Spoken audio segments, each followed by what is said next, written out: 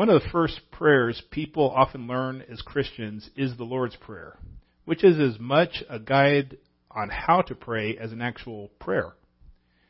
We at our church have our weekly and monthly prayer guide that we ask all of our members to pray. 6 days a week we pray these prayers, either as written or as a springboard for deeper prayer. We're spending 6 weeks going over what makes each of these prayer topics important. This series for us will finish next Sunday, Pentecost Sunday, when we will engage in purposeful prayer with the whole Wesleyan denomination, that we will be together, filled and sent, which aligns with how Jesus' disciples prayed together as they awaited the giving of the Holy Spirit at Pentecost. I mentioned one of the prayers that I can safely say all Christians pray is the Lord's Prayer. Our Father in heaven, etc., etc. But like last week's prayer for multiplying disciples, there's another prayer that Jesus prayed that I believe Christians should also pray. Jesus prayed for his followers to have unity. If Jesus also prayed this prayer, I believe I should pray it. If I pray it, I should also live it. Prayer for the unity of the church is our 5th topic in our weekly prayer schedule. And Jesus prays this prayer in John 17:13 through 23. Jesus says, "Now I am coming to you, and I speak these things in the world so that they may have my joy completed in them. I have given them your word. The world hated them because they are not of the world, just as I am not of the world. I'm not praying that you take them out of the world, but that you protect them from the evil one. They are not of the world, just as I am not of the world. Sanctify them by the truth. Your word is truth. As you sent me into the world, I have also sent them into the world. I sanctify myself for them, so that they also may be sanctified by the truth. I pray not only for these, but also for those who believe in me through their word. May they all be one, as you, Father, are in me and I am in you. May they also be in us, so that the world may believe you sent me. I have given them the glory that you have given me, so that they may be one as we are one. I am in them, and you are in me, so that they may be made completely one, that the world may know you have sent me and have loved them as you have loved me." In this prayer, Jesus prays for Christians to be united to God and unified with each other. Our unity with each other reflects being united to God. So my points today are going to expand on how Jesus says his followers are united to God, and the application will be how that divine unity unites us to each other. The first thing we should see about our unity with God and other followers of Jesus is disciples are like God in distinction. Distinction means unique from something else, uncommon. Theologically, it means set apart as special or for special use. Being distinct comes from the ideas of holiness and sanctification. Jesus called himself sanctified or set apart because he had a special work from God. We see the distinction of God from the beginning of time. In Genesis, God is within creation but distinct from it. God is creator, uncreated. In the beginning, God created. Genesis 1:1. The Spirit of God moves over the formless, empty darkness and watery depths. Genesis 1:2. But the Spirit of God is neither formless nor empty darkness nor watery depths. God walks in the garden during the evening breeze. This seems to be a physical manifestation of God because the sound of God walking through the garden can be heard. However, God is not the garden, the evening, nor the breeze. Nor is God one of the human imagers he is going to visit. God is distinct from all creation. Followers of Jesus are human beings, so we are part of creation. But Jesus does say that his disciples are not unified with the world. When God became man, God took on part of creation to himself. Yet Jesus was also distinct from the world. So world cannot mean earth or even a society. In the New Testament, the world refers to things in creation that are passing away because they are under the control of Satan, the ruler of this world, the evil one. Speaking of the ruler of this world, Jesus says, "Now is the judgment of the world. Now the ruler of this world will be cast out. John 12:31. And I will not talk with you much longer, because the ruler of this world is coming. He has no power over me. John 14:30. Jesus as a human is distinct from anything under the power of Satan, which will not last. Jesus' followers are called to be distinct in that same way. 1 Corinthians 7:29-31. This is what I mean, brothers and sisters. The time is limited. So from now on, those who have wives should be as though they had none. Those who weep as though they did not weep. Those who rejoice as though they did not rejoice. Those who buy as though they didn't own anything. And those who use the world as though they did not make full use of it. For this world in its current form is passing away. Also 1 John 2:17. And the world with its lust is passing away, but the one who does the will of God remains forever. This is why Jesus proclaims in his prayer that his disciples are not of the world, even though we are in it. And while we are in it, we are protected from the evil one. The easiest way I can think of being in a place but not of a place is going to visit someone in the hospital. When I go visit someone in the hospital, I'm not a doctor, nurse, administrator, or any other type of staff. I'm also not a patient. Also, someone can't just grab me and give me a shot or a procedure. I'm protected from harm because even though I move in that space to do good, I do not belong to that space. I also don't pretend and put on a white coat and act like I'm a doctor of medicine. After I earn my doctorate, I'm not going to present myself at the hospital as Dr. Tillman. To be distinct from the world, I have to know where I actually belong. Philippians 3:20 says, "But our citizenship is in heaven, and we eagerly wait for a Savior there, the Lord Jesus Christ." This is just like those who came before me in the faith, as Hebrews 11:13-14 says. These all died in the faith, although they had not received the things that were promised, but they saw them from a distance, greeted them, and confessed that they were foreigners and temporary residents on the earth. Now those who say such things make it clear that they are seeking a homeland. Peter calls us strangers and exiles in the world. 1 Peter 2:11. Dear friends, I urge you as strangers and exiles to abstain from sinful desires that wage war against the soul. Thus, because I am distinct from the world, I do not engage in the sinful behaviors or desires that this world ruled by the evil one does. John 2:15, do not love the world or the things in the world. If anyone loves the world, the love of the Father is not in him. Being distinct from the world has benefits for me. To live in God's kingdom is a blessing and life-giving. But Jesus also tells me one challenge to living distinct from the world. John 15:18-19. If the world hates you, understand that it hated me before it hated you. If you were of the world would love you as its own. However, because you are not of the world, but I have chosen you out of it, the world hates you. When I don't act like everyone else in the world doesn't like that. It's not that I have a proud, holier-than-thou attitude, but my culture is different from what the godless culture around me wants me to do and wants me to worship. I'm different from fallen creation. My economics is different because I'm a steward, not a profiteer. My politics is different because I'm a citizen of God's kingdom. My morality is different because I'm holy.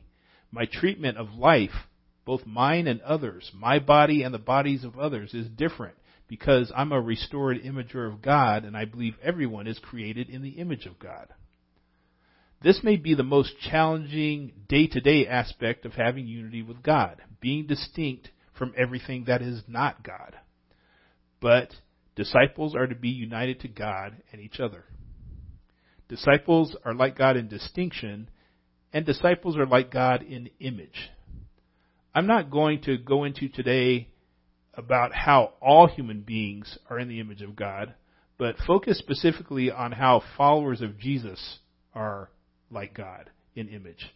For that, we need to know what an image is. An image looks like something else that's more real or of greater dimension. An image reflects a reality. An image represents another.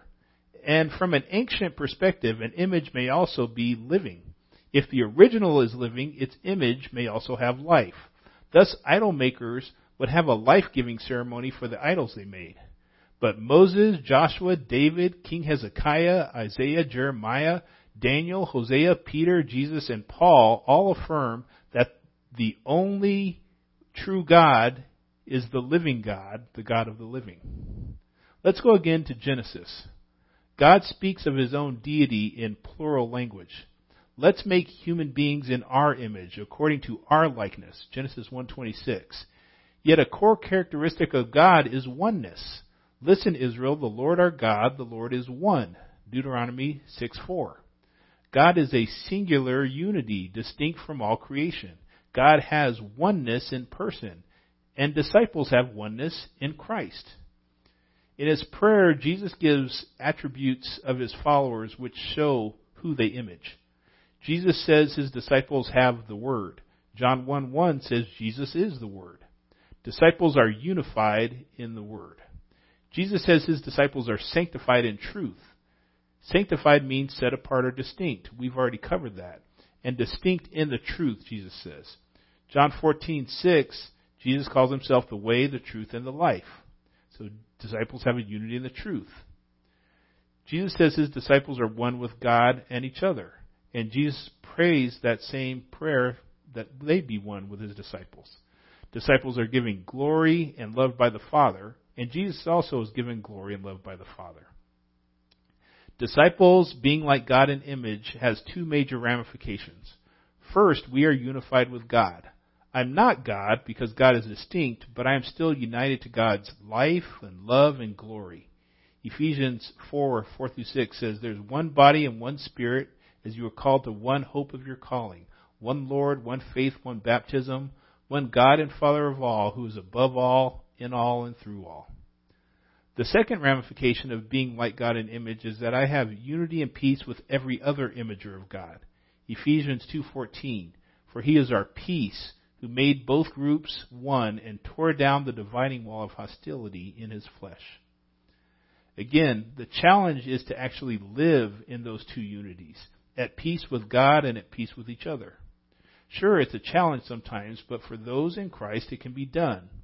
There's no hope of seeing God outside of the unity of Jesus Christ, and there's no hope of unity between groups without unity in Christ. You know why there's no peace in the Middle East? Christ has not returned to Jerusalem. You know the difference between the outcomes of the 1960s United States Civil Rights Movement and the current Black Lives Matter movement? The 1960s United States Civil Rights Movement was led by followers of Jesus Christ, but the Black Lives Matter movement is largely led by people who don't know peace. They have the right cause, but no divine power.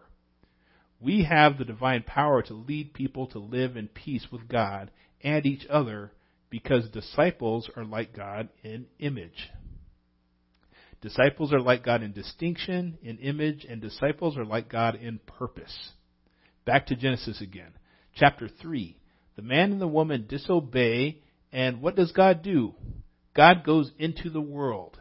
God judges the disobedience, but also makes a way for salvation, immediate and future. The human population grows and doesn't know or honor God. What does God do? God incarnates and Jesus goes into the world. Jesus judges the disobedience, but also makes a way for salvation, immediate and future. Jesus as a man only reaches a population within about 6,000 square miles, about the size of Connecticut. What does God do so that everyone else in the world can know the way of salvation? The Holy Spirit goes into the world.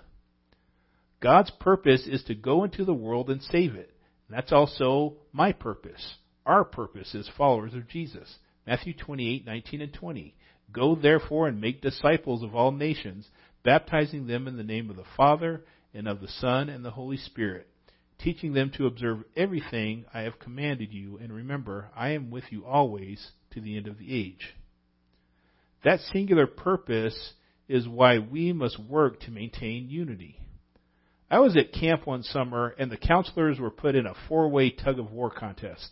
The rope was a circle, and we 4 competitors were each harnessed to the rope.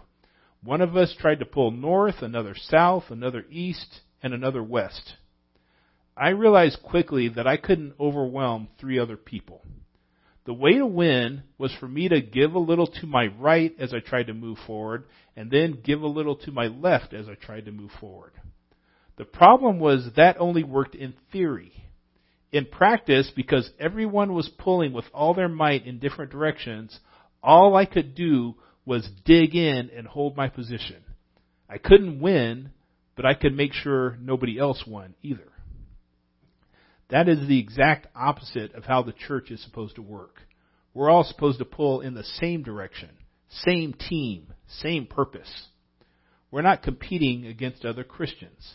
We battle the evil ruler of this world, who is already defeated, but he wins when we are too busy battling each other. This is why we try and do purposeful approaches together. Who is your one not yet Christian you are doing life with? Christians also lose when we fight for the wrong purpose. There's a peer-reviewed study just published this month in the Journal of Sociology and Religion that found evidence of why Christianity declines in social influence.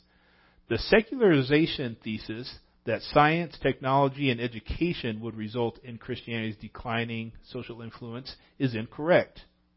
The theory that the accumulation of wealth and increasing prosperity is incorrect. Now I'm going to quote, "The most important determinant of Christian vitality is the extent to which governments give official support to Christianity through their laws and policies. However, it is not in the way devout believers might expect. As governmental support for Christianity increases, the number of Christians declines significantly.